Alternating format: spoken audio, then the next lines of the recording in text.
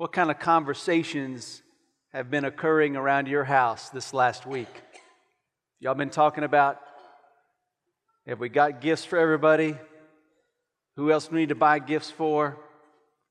Who's coming in town? Who's going out of town? What kind of meals are we going to have? You've been talking about how crazy it is at some of the shopping places around here. Y'all been having Christmas conversations? Celebration conversations. I love that kind of stuff. It's a fun time of year, and our talk is just filled with those things. And so what I wanted to do this morning is just continue the conversation by talking together about the celebration of Christmas. And so let's do that this morning by looking at Luke chapter 15. Now Jesus is encountering some Pharisees and scribes who are not happy with what he's been doing. He's been hanging around tax collectors and sinners, the people that really aren't good people.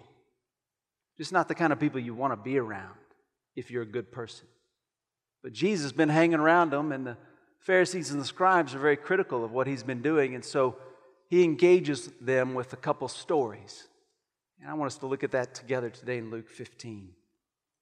Luke 15, verse 1 says, "Now all the tax collectors and the sinners were coming near to Jesus and listening to him. Both the Pharisees and the scribes began to grumble, saying, 'This man receives sinners and eats with them.' So he told them this parable. 'What man among you, if he has 100 sheep and has lost one of them, does not leave the 99 in the open pasture and go after the one which is lost until he finds it? When he has found it, he lays it on his shoulders, rejoicing. When he comes home, he calls together his friends and neighbors, saying to them, "Rejoice with me, for I have found my sheep which was lost." I tell you that in the same way, there will be more joy in heaven over one sinner who repents than over 99 righteous persons who need no repentance. Or what woman, if she has 10 silver coins and loses one coin, does not light a lamp and sweep the house and search carefully until she finds it? When she has found it, she calls together her friends and neighbors, saying, "Rejoice with me, for I have found the coin which I had lost." In the same way, I tell you, there is joy in the presence of the angels of God over one sinner who repents. And he said, a man had 2 sons. Now, Jesus tells these first 2 little stories as a build-up to the more significant story. He starts with 100 sheep and tells the story of a man who loses one of his sheep and goes out seeking for that one. He tells the story of a woman with 10 coins, like a set of coins. She loses one, and all of a sudden the set is broken up, and she goes after that one coin. So you get 100 sheep, you have 10 coins, and then you have 2 sons. When you think about what this man lost when he lost a sheep, it might be something like you finding out in the month of December that you're going to get a pay cut. That's not the month you want to get a pay cut, right? The woman who lost one coin of the 10 may be kind of like finding out that you lost one section of your 4-piece fly rod. It's a significant problem. It's no longer as useful as it would have been, and it's certainly not as valuable. And yes, the man who found that one lost sheep would gather his friends together and his family and his neighbors. And he said, "I found the one sheep. I got my paycheck back." And he would rejoice, and they would join him in that rejoicing. And Jesus said, heaven is a little bit like that. When one sinner repents, there's a lot of rejoicing that goes on in heaven.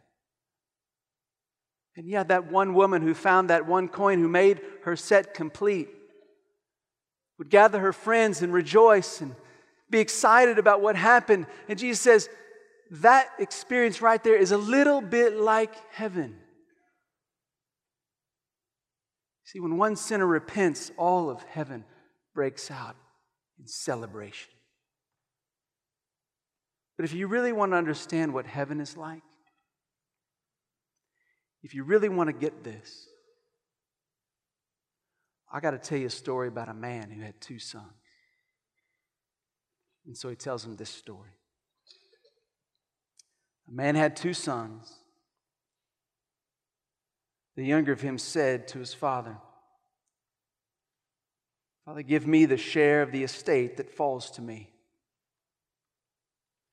That one demand, we learn a great deal about this younger son.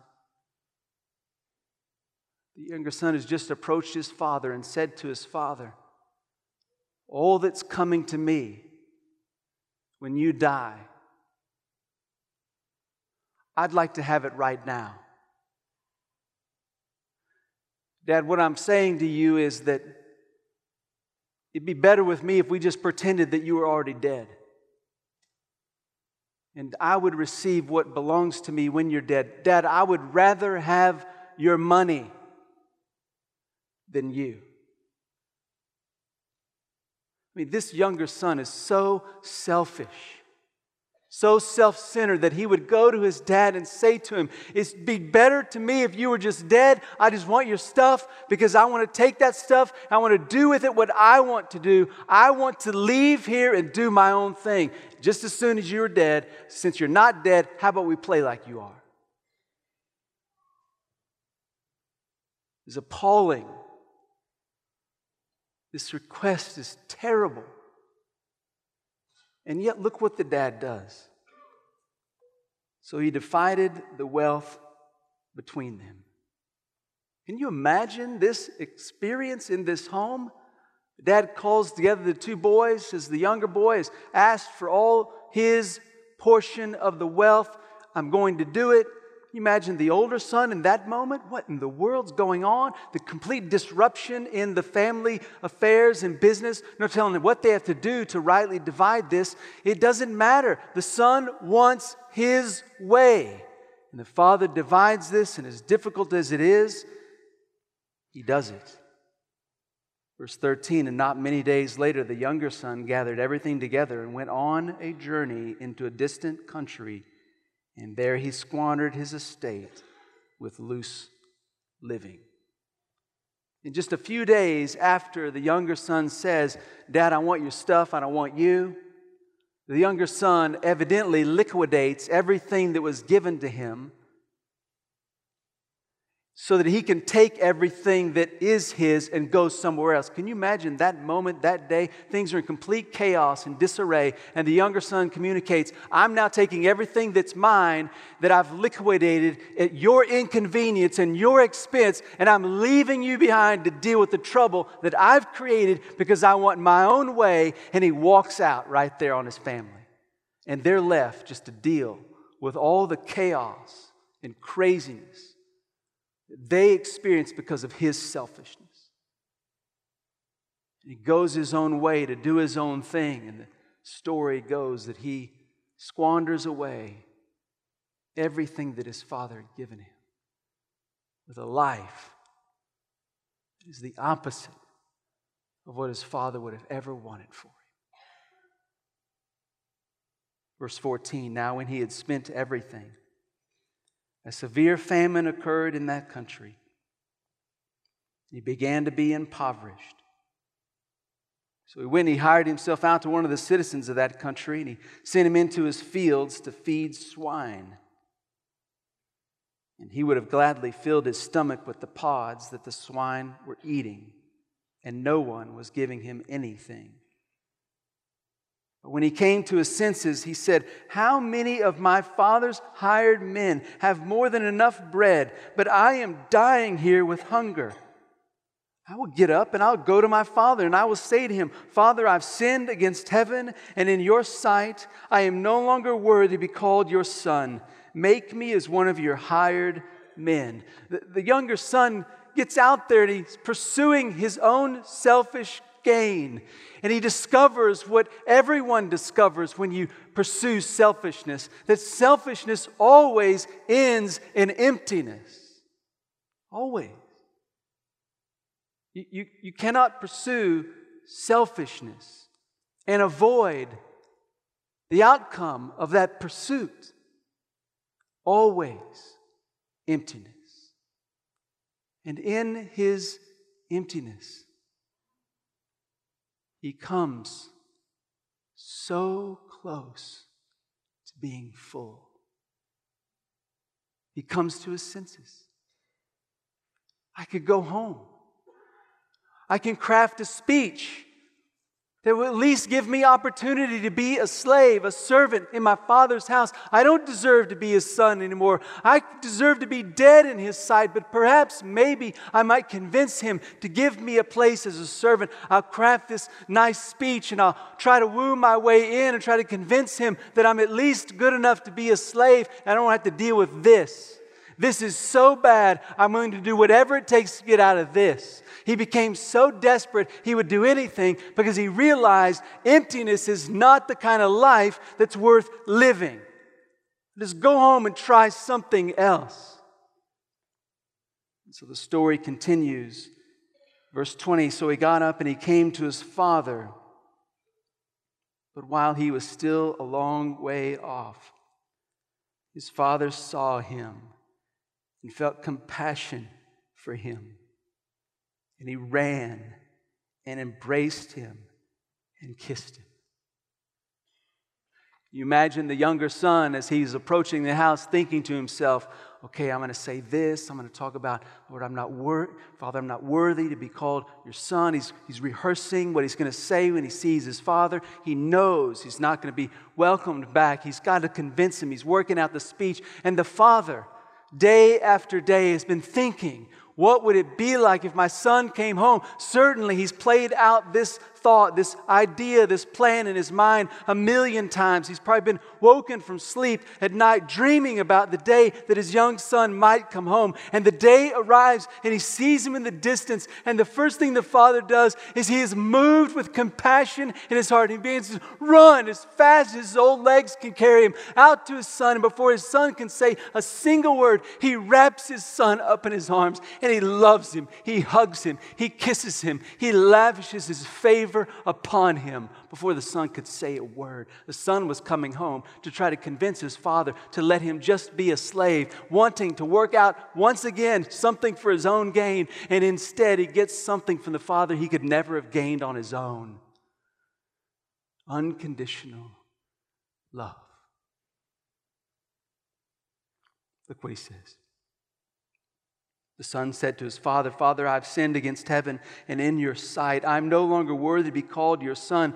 But the father said to his slaves, quickly, bring out the best robe and put it on him, and put a ring on his hand and sandals on his feet, and bring the fattened calf and kill it, and let us eat and celebrate. For this son of mine was dead and has come to life again. He was lost and has been found. And they began to celebrate.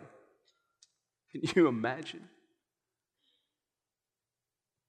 The father receives his son as if back from the dead.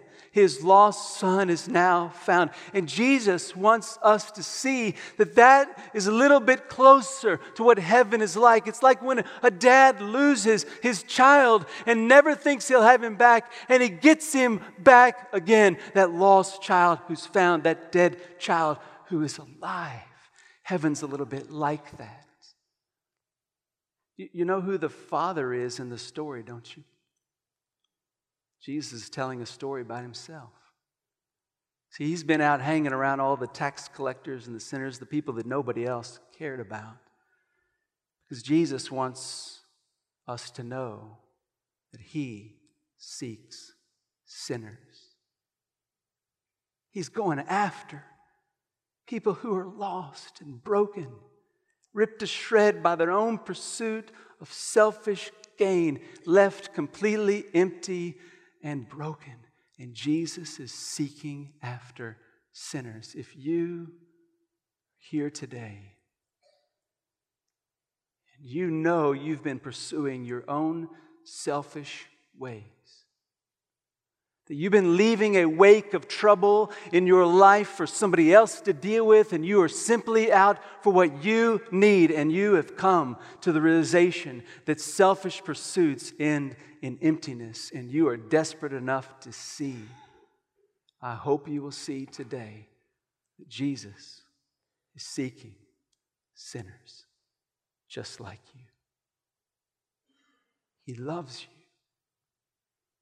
He's not waiting for you to come back with a speech that explains everything in a low position that you are worthy of. No, He is waiting for you with open arms to give you a status of which you are not worthy. He wants to call you His child, and He's simply waiting for you to let Him find you. He's already seeking. Will you let Him find you? Jesus seeks sinners. Now let's look at the rest of the story. Verse 25. Now his older son was in the field. Younger son out wasting money, spending everything, coming back with nothing. Older son the whole time has been doing exactly what the older son should be doing. He's in the field, working hard for his dad. Older son is in the field, and when he came and approached the house, he heard music and dancing, and he summoned one of the servants, and he began inquiring what these things could be. And the servant said to him, "Your brother has come, and your father has killed the fattened calf, because he has received him back safe and sound." But the older son, he became angry and was not willing to go in. What? You got to be kidding me. My little brother, who has totally ruined our lives, created all this havoc and brokenness, he's coming back, and now Dad's acting like nothing is wrong. He's killed the fatted calf. You've got to be kidding me. And he's standing out there with his arms crossed, obstinately refusing to go into the celebration. I'm not going in.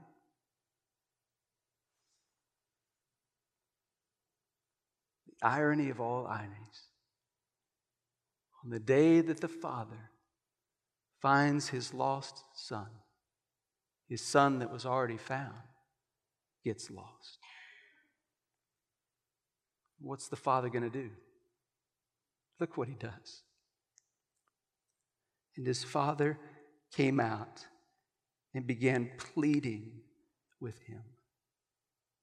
But he answered, and he said to his father, "Look, for so many years I've been serving you, and I've never neglected a command of yours." What? I mean, do you have kids? "I've never disobeyed you, Dad." Okay, whatever. "I have never neglected a command of yours, and yet you have never given me a young goat so that I might celebrate with my friends. But when this son of yours came, who has devoured your wealth with prostitutes, you killed the fattened calf for him." How dare you, Dad? He acted like you were dead. And now you love him? What about me? I've never done anything that bad. Why don't you do something for me? Verse 31, and he said to him, "Son, you have always been with me, and all that is mine is yours.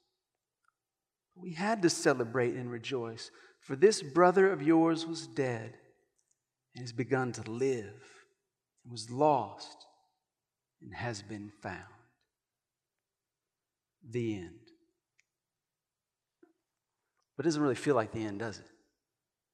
I mean, don't you kind of want to know what happens to the older brother, the older son? He's just out there, arms crossed. His dad is pleading with him. And Jesus doesn't tell us whether or not he comes home.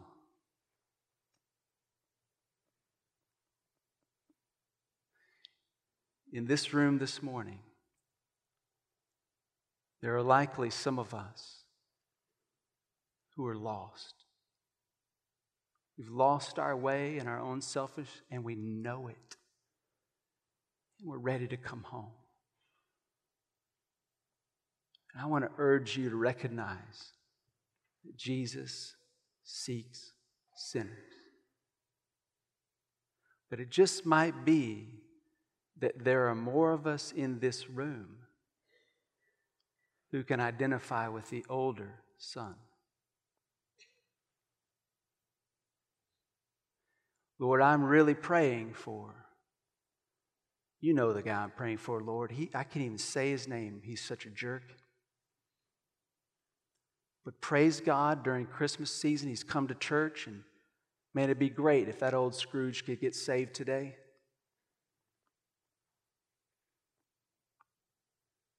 Lord, we've been hearing a lot about repentance at the church lately, but Lord, I'm glad that I'm not one of those whose life is a complete wreck. Really appreciate what all you've been doing to me to put my life together and make it better than everybody else. Lord, all this talk about confessing sin,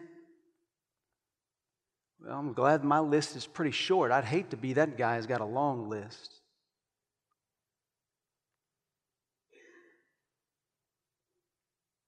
It just might be that there's more of us in this room that identify with the older son. And you know what Jesus wants us to know? He seeks after sinners. No matter how bad you think you are today, no matter how far you've drifted into sin and brokenness, you are never so far that Jesus is seeking can't find you. And for those of you who have not thought of yourself as being far away or lost or in need of Christ very much at all lately because you've been doing pretty good, I want you to know you're a whole lot worse than you think you are. You know how I can prove it?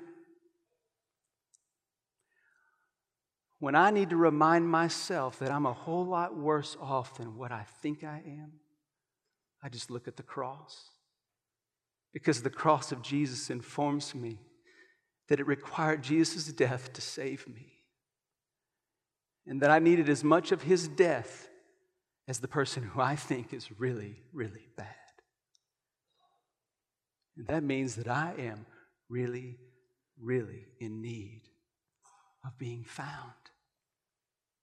Jesus is seeking sinners, both the one who is broken in unrighteousness and the one who is broken in self-righteousness. Jesus just wants us all to let ourselves be found wherever we are by his great love. The question this morning is not, is Jesus seeking you? The question is, will you be found? He's seeking every one of us. And we need to be found right where we are, right as we are. You know what I love to do around this time of year, particularly related to football games? So tonight's a big game for Dallas Cowboy fans, right? Got your clock set for 7:30, DVRs, all that good stuff, ready to go. So tonight, here's kind of what we'll do as a family. We're going to start celebrating with a good meal before the game. I mean, it's going to be what we really like to eat. It's going to be celebratory. We're going to be excited. We're going to be looking forward to the game. It's going to be high-pitched, feverish kind of excitement. And then we're going to have a celebratory dessert. We're going to have it all right. We're going to act like we've already won the game. Because here's the thing. I don't want a loss to get in the way of a good celebration. So I just want to do the celebrating on the front end. So no matter what happens in the game, I've still done my celebrating, right? I love to celebrate, don't you? I mean, that's one of the things we love about Christmas. We love celebration. Jesus is seeking after sinners, but please don't miss why. When he finds one of you, when he found me, when he found you, he went crazy in celebration. And he asked all of heaven to join in him celebrating when you were found, when I was found, the fact that we've been found. Jesus Christ leads out in the celebration. He's the one who's celebrating. He's the shepherd who finds the sheep and calls everybody to celebrate with him because he found his sheep. He's like the woman who found the coin, who calls together and says, "I've found my coin." He's the one that found the sinner. He is the Father who is seeking after us so that when we are found, he is celebrating his glory and goodness and seeking after us. He celebrates. So here's what I think we ought to do this Christmas season.